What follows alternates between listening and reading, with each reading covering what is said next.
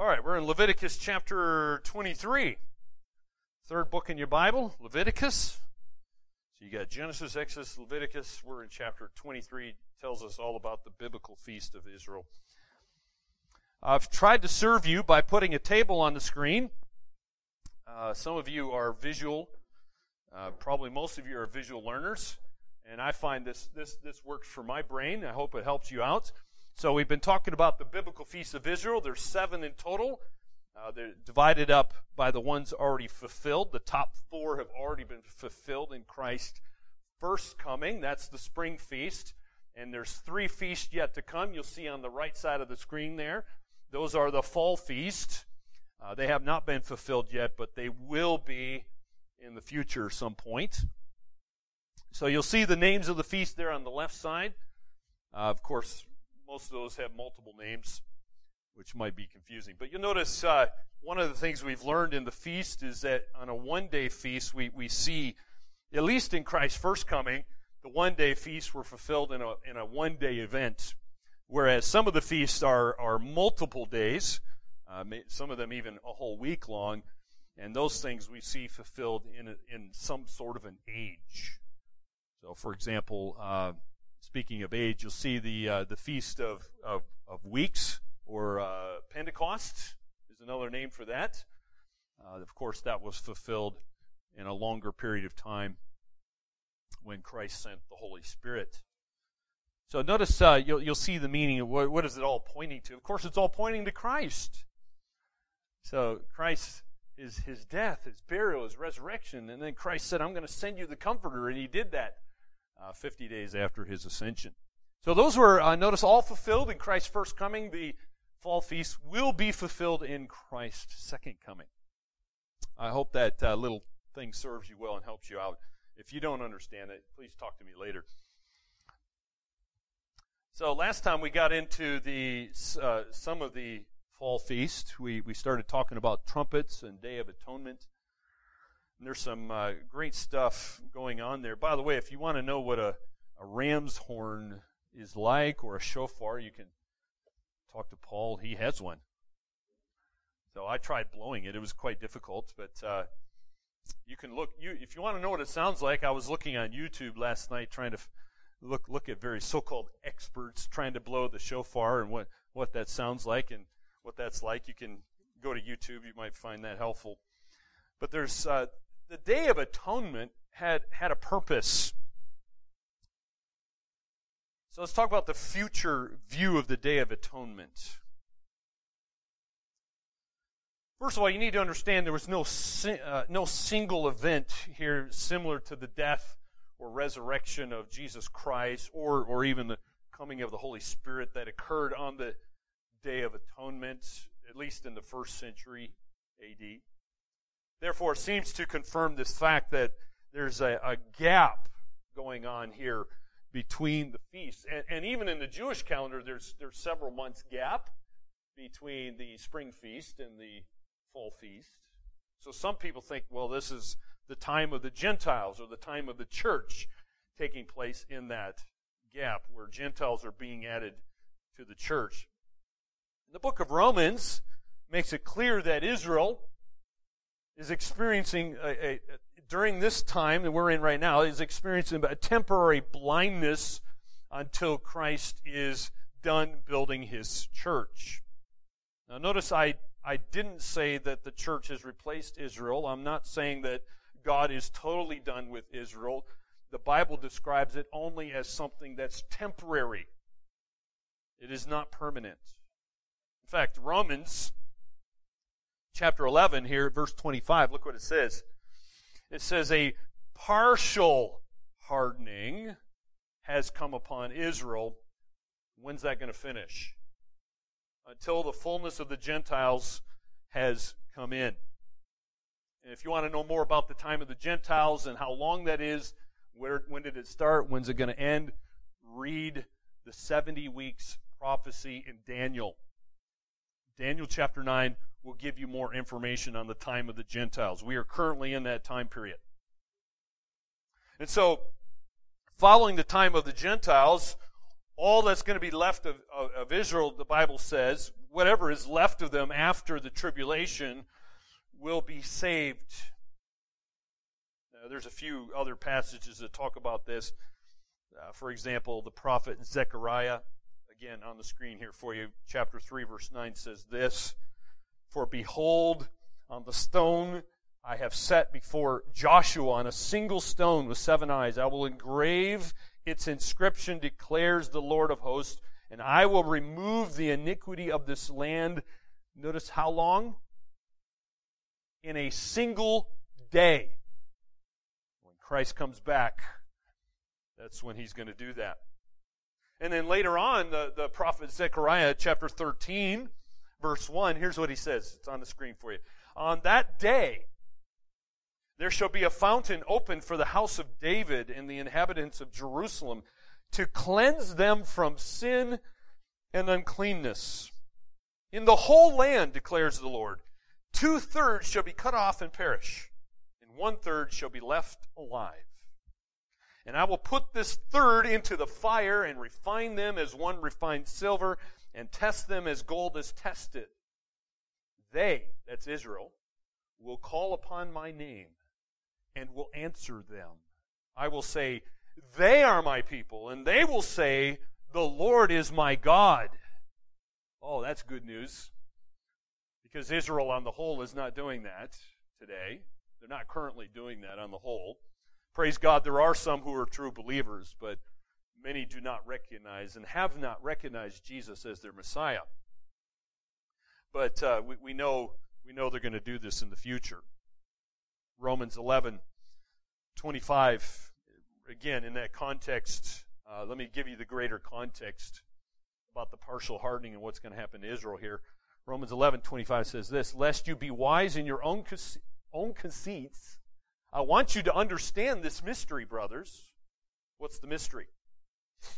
Well, there's this partial hardening that's come upon Israel until the fullness of the Gentiles has come in, and in this way all Israel will be saved, as it is written.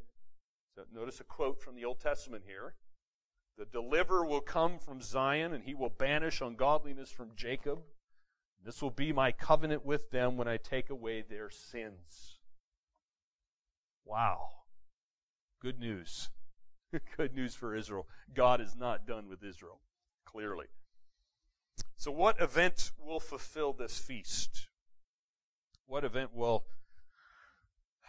Again, we're talking about stuff that's going to happen in the future. The fall feast haven't been fulfilled yet.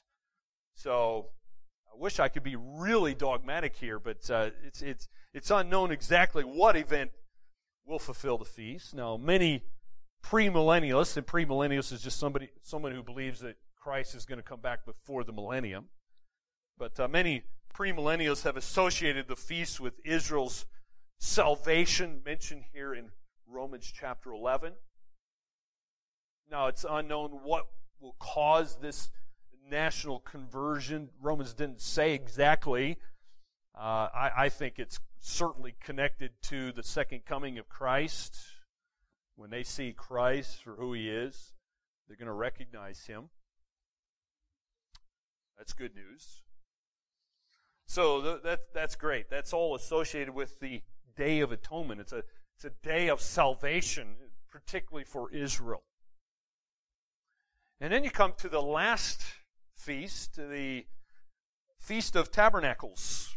You'll see a picture there. Well, that's kind of Israel's calendar with the feast on there, and a few other things you'll see. Notice they have different names. Okay, so hopefully that doesn't confuse you too much. But let's talk about this particular feast, the last of all these 7 feasts, the last one in the fall feast. So it's mentioned here in Leviticus chapter 23. Look at verse 33. Verse 33. Now, in my Bible, it has a title called the Feast of Booths. I didn't say booze with a Z. Booths. It's hard to say. Or tabernacles. That's why I prefer tabernacles. It's easier to say. But anyway, here's what it says in verse 33. It says, the Lord spoke to Moses, saying, speak to the people of Israel, saying, on the 15th day of this 7th month, and for 7 days is the feast of booths, or tabernacles, to the Lord. The first day shall be a holy convocation. You shall not do any ordinary work. For 7 days you shall present food offerings to the Lord. On the 8th day, you shall hold a holy convocation and present a food offering to the Lord. It is a solemn assembly. You shall not do any ordinary work. These are the appointed feasts of the Lord, which you shall proclaim as times of holy convocation for presenting to the Lord food offerings, burnt offerings, and grain offerings, sacrifices and drink offerings, each on its proper day. Besides the Lord's Sabbaths, and besides your gifts, and besides all your vow offerings, and besides all your freewill offerings which you give to the Lord. On the 15th day of the 7th month, when you have gathered in the produce of the land, you shall celebrate the feast of the Lord 7 days. On the first day shall be a solemn rest, and on the 8th day shall be a solemn rest. You shall take on the first day the fruit of splendid trees, branches of palm trees, and boughs of leafy trees, and willows of the brook, and you shall rejoice before the Lord your God 7 days. You shall celebrate it as a feast to the Lord for 7 days in the year. It is a statute forever throughout your generations. You shall celebrate it in the 7th month. You shall dwell in booths for 7 days.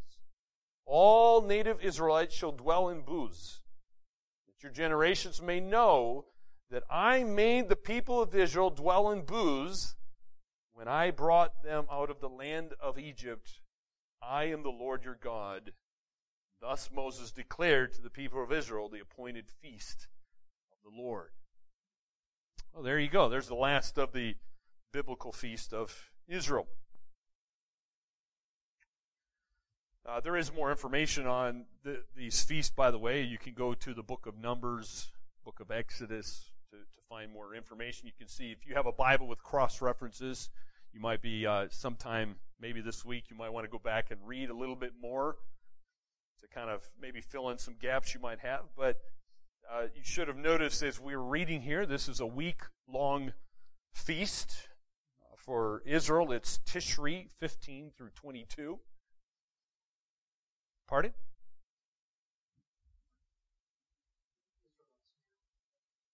Yeah. This is a big feast in Israel. Sorry, I didn't hear you. This fan's really noisy to me from the projector. So a really big feast. They do still celebrate it. I don't know if all of them do, but certainly the Orthodox ones would. I'm not sure what the secular Israelites would do, but notice there's different names. Even in this chapter, it has the name of booths, but many Israelis call it Sukkoth. That means is it's an ingathering.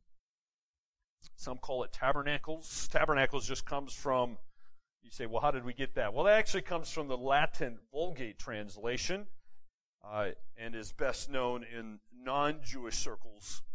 The word tabernacles is a transliteration coming from the Latin word, which is very similar in English. So the term booths comes from the Hebrew word Sukkoth. And so you're wondering, well, where does the word ingathering come from? The Feast of Ingathering is actually used in Exodus chapter 23, as well as Deuteronomy chapter 16. And what it refers to is this ingathering of crops. So it was fall feast, time of the harvest, bringing in the crops, celebrating what God's provision and all the reaping that was taking place during the fall harvest. It's to be a season of joy, a season of rejoicing. It was Israel's most beloved feast. And so when the Jewish people said they were going to celebrate the feast, everybody knew they were referring to the Feast of Tabernacles, or Sukkoth. You say, well, okay, let me explain this a bit further. Why is it called the Feast of Tabernacles, or booths? Well, as it was describing here in Leviticus 23. That's because for a week, 7 days, they were living in a three-sided booth. Did you notice what it was made out of? Well, you'll see in this painting here, it was, as the Bible describes here, for it was made out of branches from trees, particularly the willow, the myrtle, and palm branches. And they would live in this. If you go to Google Images, you can find real pictures from Israel of what they look like today. But it had a purpose. Like a lot of things God told Israel to do and why He tells us to do, they do have a purpose. What's the purpose? Well, the booths were a yearly reminder of what God had did for Israel. Particularly looking back to the Exodus, and when Israel was wandering around in the wilderness for 40 years, God protected them. He took care of them during the wilderness wanderings. And according to Deuteronomy 16, all people were invited to celebrate, all the native Israelis, that is. And so their joy here is linked with the anticipated reign of the Messiah. And so this can be seen, by the way, if you read Psalm 113 to Psalm 118. Those are called the Hallel Psalms. Notice Hallel is shorter version of Hallelujah. Yah is Yahweh or Jehovah, so Hallel is praise. So whenever you say the word hallelujah, you're saying praise to God or praise to Yahweh. And so the Israelis, they would sing or read these psalms together, Psalm 113 to 18. They were sung during this feast. Though the whole Hallel is chanted at all the great festivals, the Hosanna verses in particular were especially associated with the Feast of Tabernacles. And if you read those, I encourage you to read them all together. But when you do, there's parts of it particularly pointing to Messiah's coming reign. And what did they do during the feast? What did they do during the week? Well, notice there were a lot of offerings that were to be made during this time period. In fact, Israel offered 182 sacrifices. That's coming from Numbers chapter 29. That's a lot of sacrificing. Why so many sacrifices? Well, 70 of the sacrifices were bulls, which were offered for the other heathen nations around Israel. And you say, well, why did they do that? What, they're offering sacrifices for all the unbelievers in their nations around. Some people find that strange, but the feasts point to the millennial reign of Christ when He's going to rule over all of the nations of the world. The Bible says Christ is going to come back. He's going to rule in Jerusalem for 1,000 years, and they're all nations, the Bible says, will come and worship Christ. You'll see a PowerPoint slide here of the Jews celebrating the Feast of Tabernacles. Now, traditionally, notice what they're holding in the picture there. Traditionally, Israel bound the palm, the myrtle, and the willow branches together, and they would hold it in their right hand.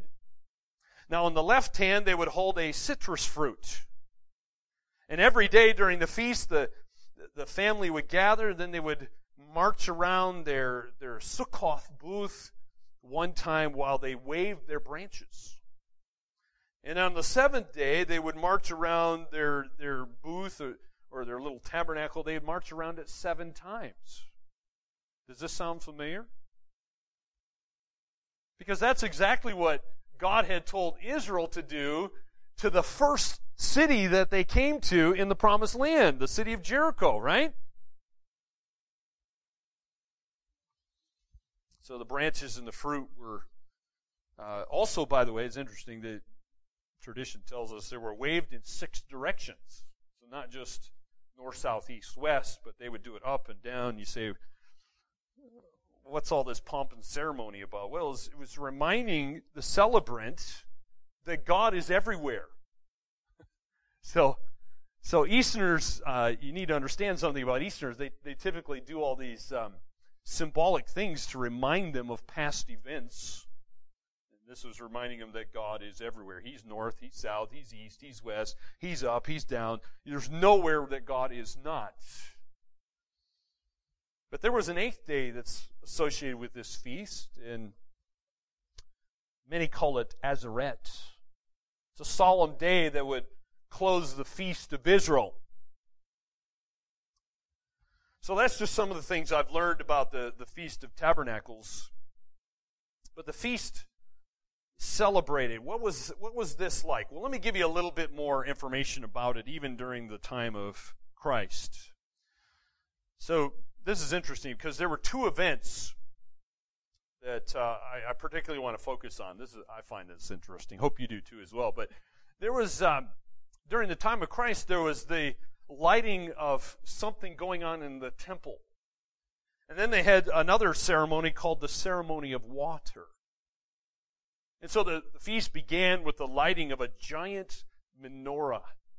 If you're not sure what a menorah is, I put a picture of, or a painting of a menorah on the screen there for you. It was just a lampstand. There was one in the temple. They had one in the tabernacle as well. And so as it grew dark,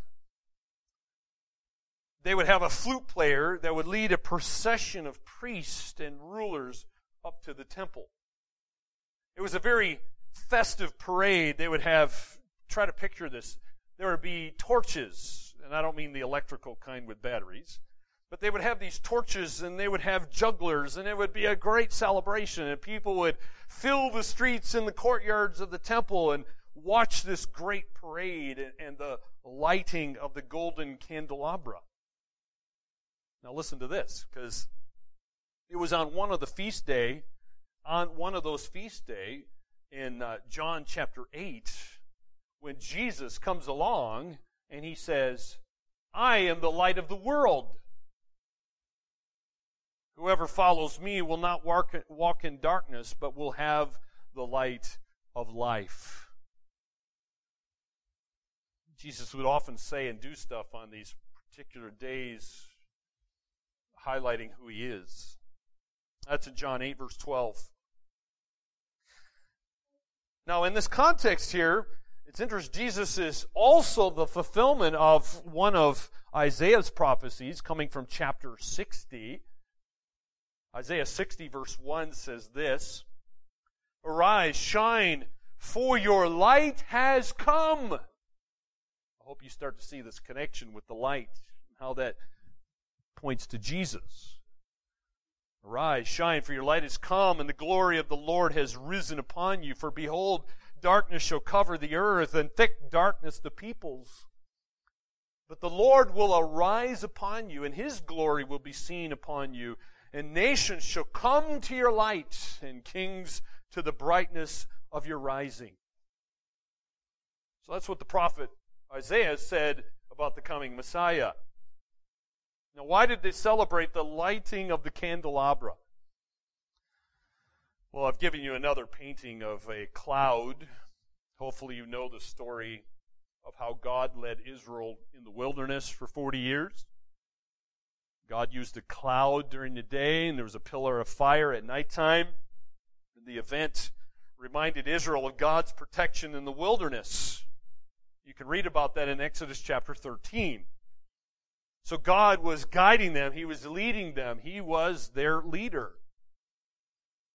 Well, does the event have anything to do with Christ? Well, hopefully you're starting to get the picture here, but of course it does. It's pointing to Christ in some way. In this case, the Feast of Tabernacles is pointing, because it's a week-long feast, remember, it has to refer to an age. So what age could there be that has something to do with Christ? The only thing I can think of is the millennium, the 1,000-year reign of Christ. That's what I think it's pointing to, the future millennial reign. Of course, the prophets talked about this coming time period. For example, the prophet Zechariah, chapter 14 here, look what he says. In verse 6, 14 verse 6, it says this, On that day there shall be no light, cold, or frost. There shall be a unique day which is known to the Lord, neither day nor night, but at evening time there shall be light.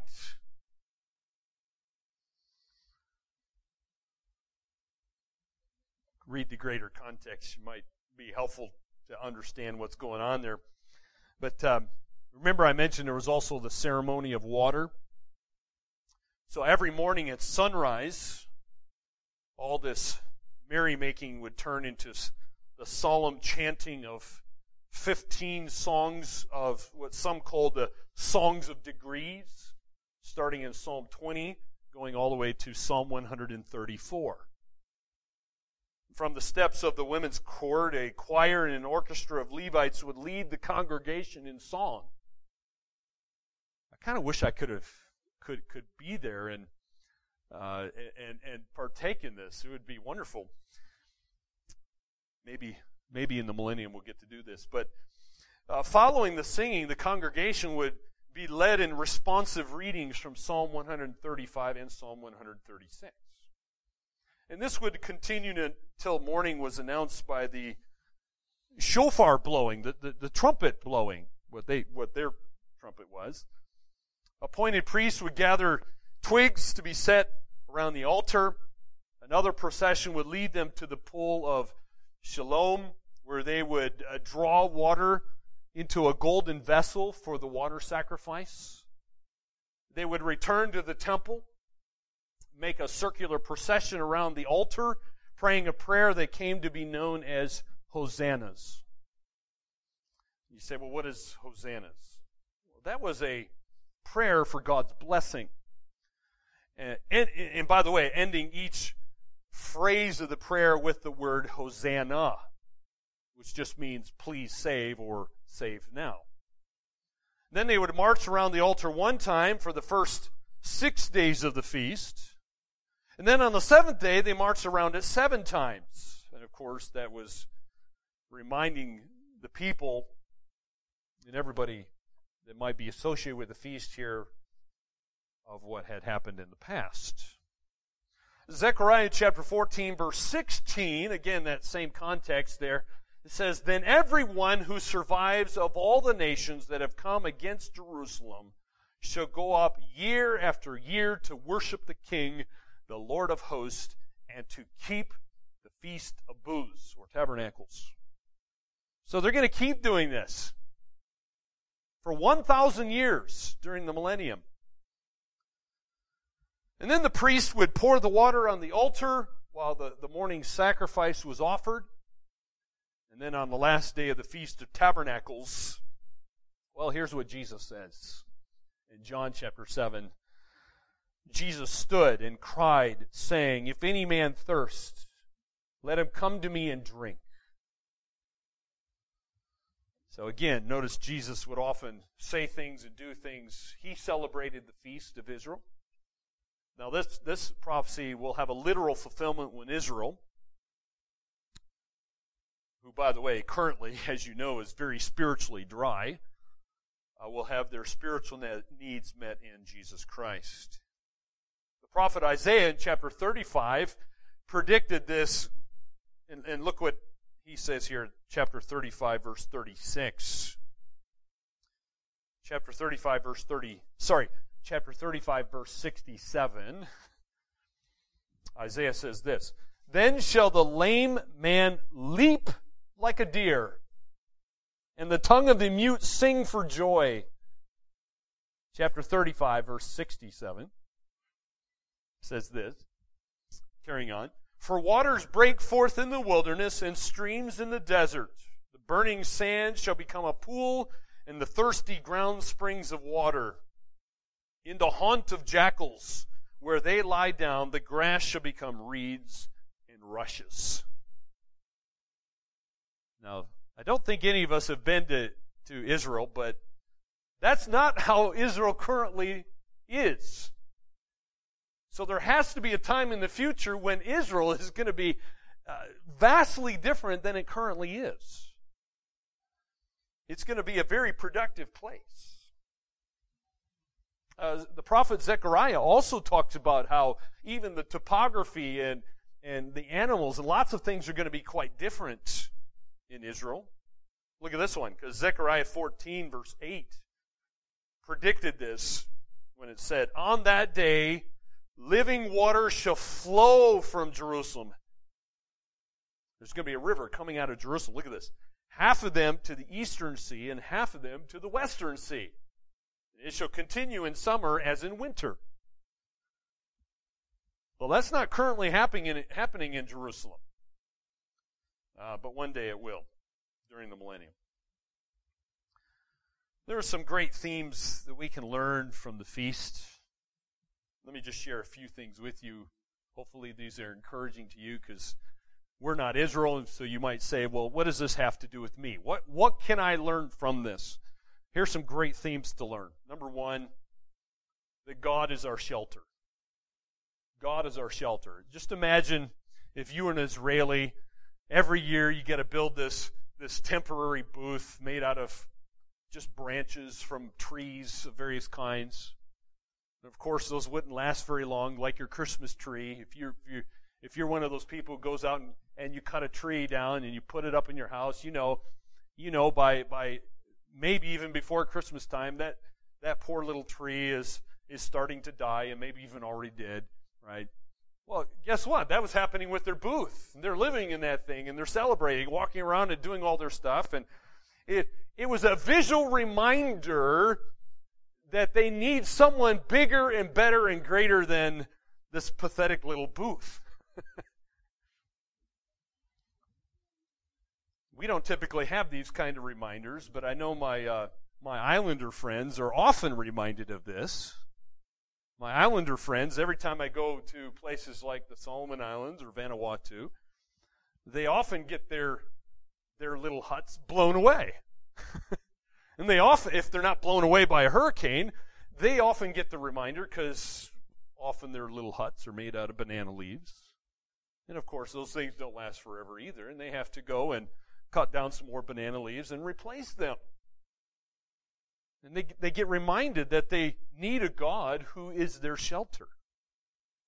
Well, we need to be reminded of that somehow, some way. God is our shelter. He is our rock, our fortress. Psalms, just some of the things that Psalm reminds us of.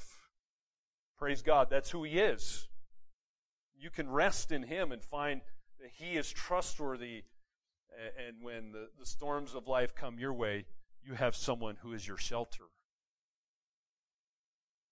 A second theme to learn from this is that Christ is the living water, and our spiritual thirst cannot be quenched with anything other than Jesus Himself. Jesus says in John 4, verse 14, again, here's what He says. Whoever drinks of the water that I give him will never be thirsty forever. The water that I give him will become in him a spring of water welling up to eternal life. My friend, drink of Him, and you'll never thirst again. He's going to satisfy once and for all. He gives eternal life. That's why you'll never need to drink again. A third theme is that Christ is the light of the world. Right? Remember, Israel had to go light that menorah, the candelabra. And so Jesus says in John 8, verse 12, I am the light of the world, and whoever follows me will not walk in darkness, but will have the light of life. Darkness is a terrible place to live permanently. You don't want to be there forever, but of course, Jesus, spiritually speaking, gives light to a dark world. That's good news. A fourth theme is that Christ is preparing for us a permanent home. Those tabernacles and booths were not meant to be permanent. It was reminding them of someone who is permanent, something that is permanent. They needed something permanent.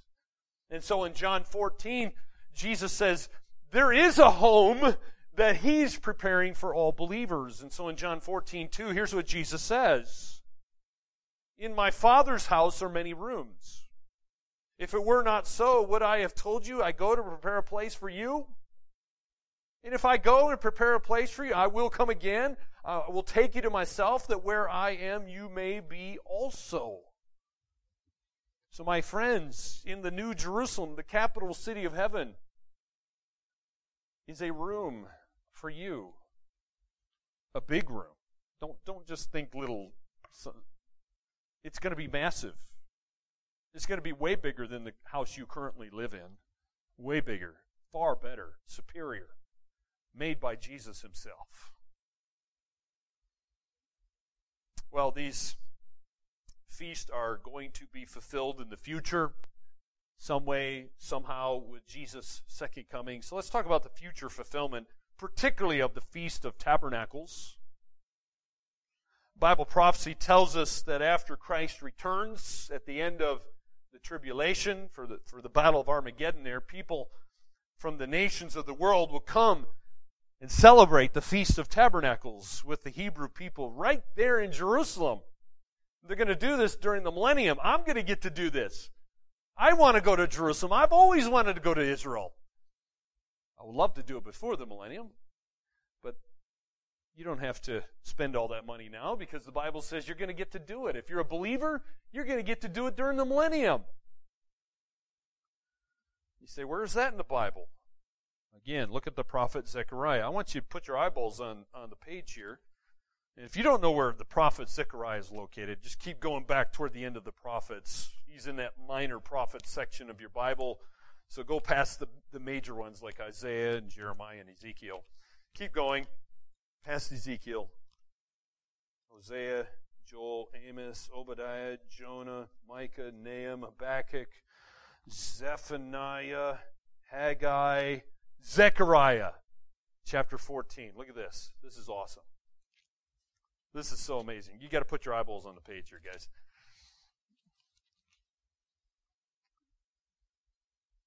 I love this passage. Zechariah chapter 14.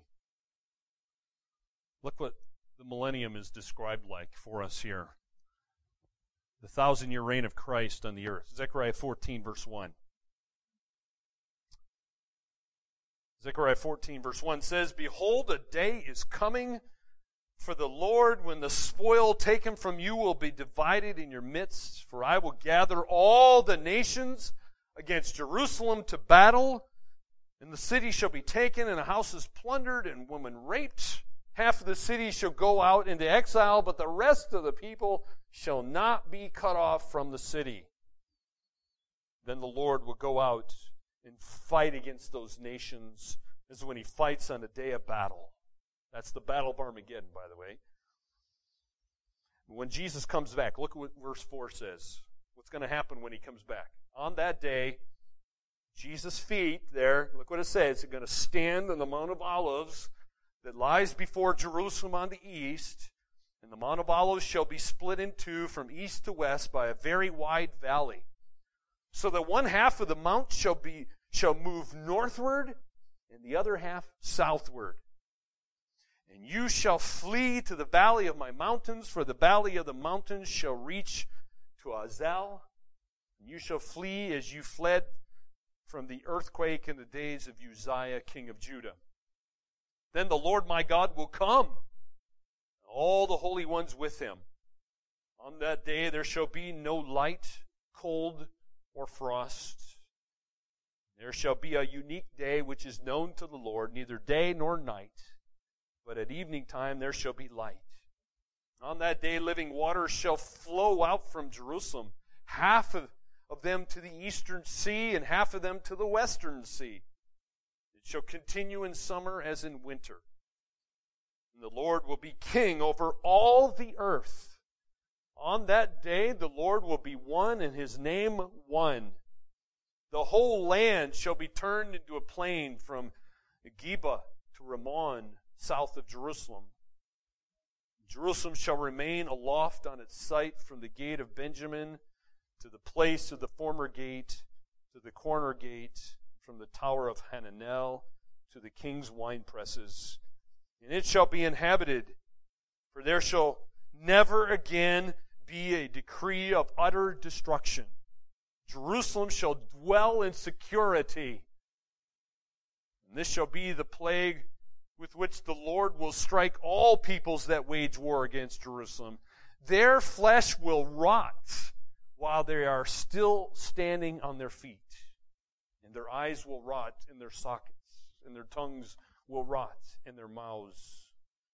And on that day a great panic from the Lord shall fall on them, so that each will seize the hand of another, and the hand of the one will be raised against the hand of another.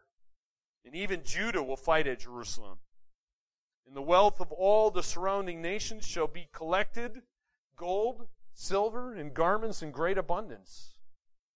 And a plague like this plague shall fall on the horses, the mules, the camels, the donkeys, and whatever beast may be in those camps.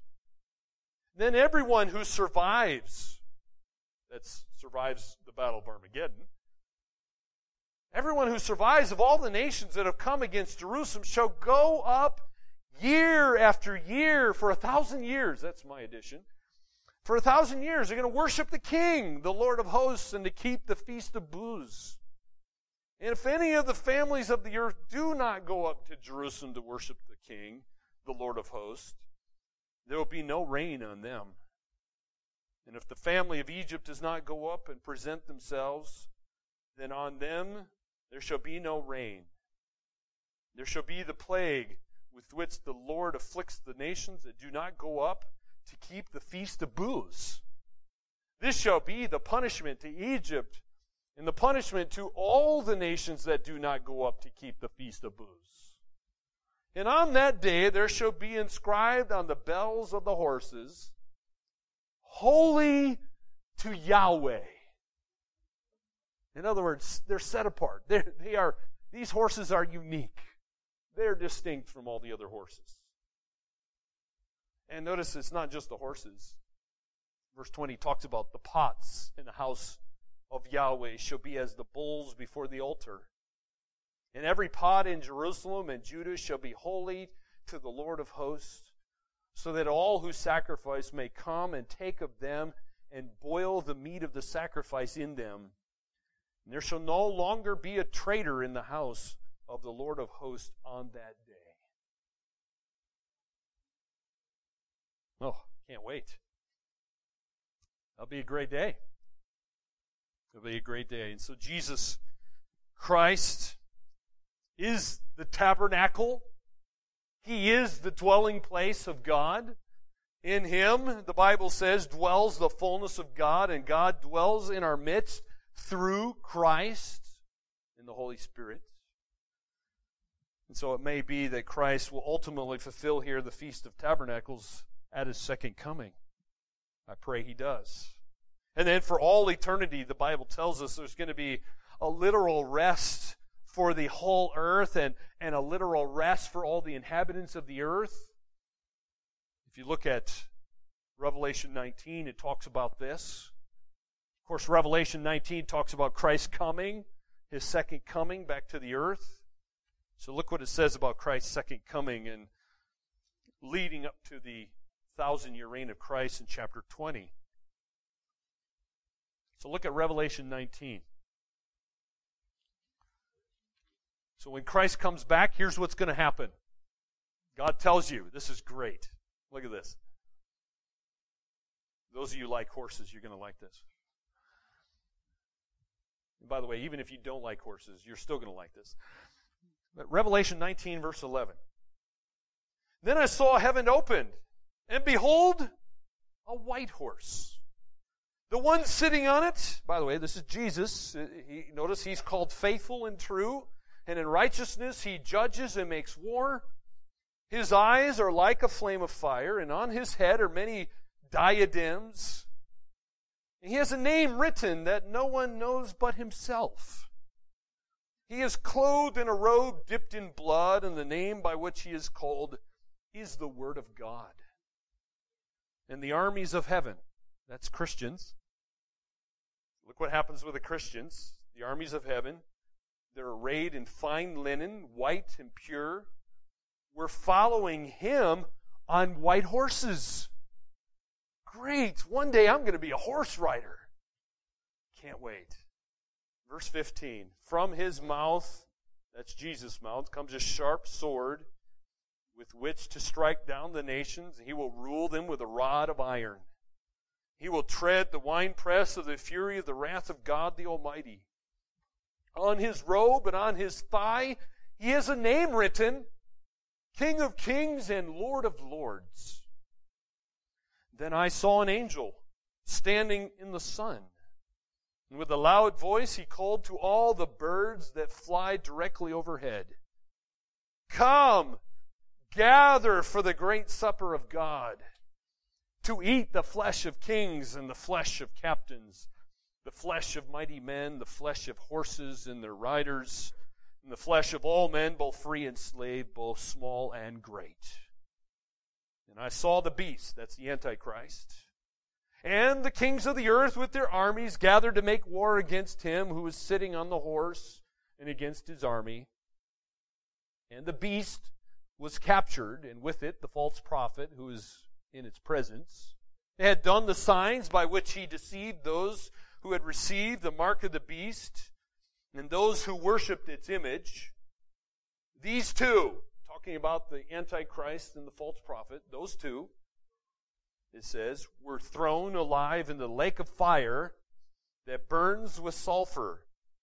And the rest were slain by the sword that came from the mouth of him who was sitting on the horse, and all the birds were gorged with their flesh. So chapter 19 ends the battle of Armageddon.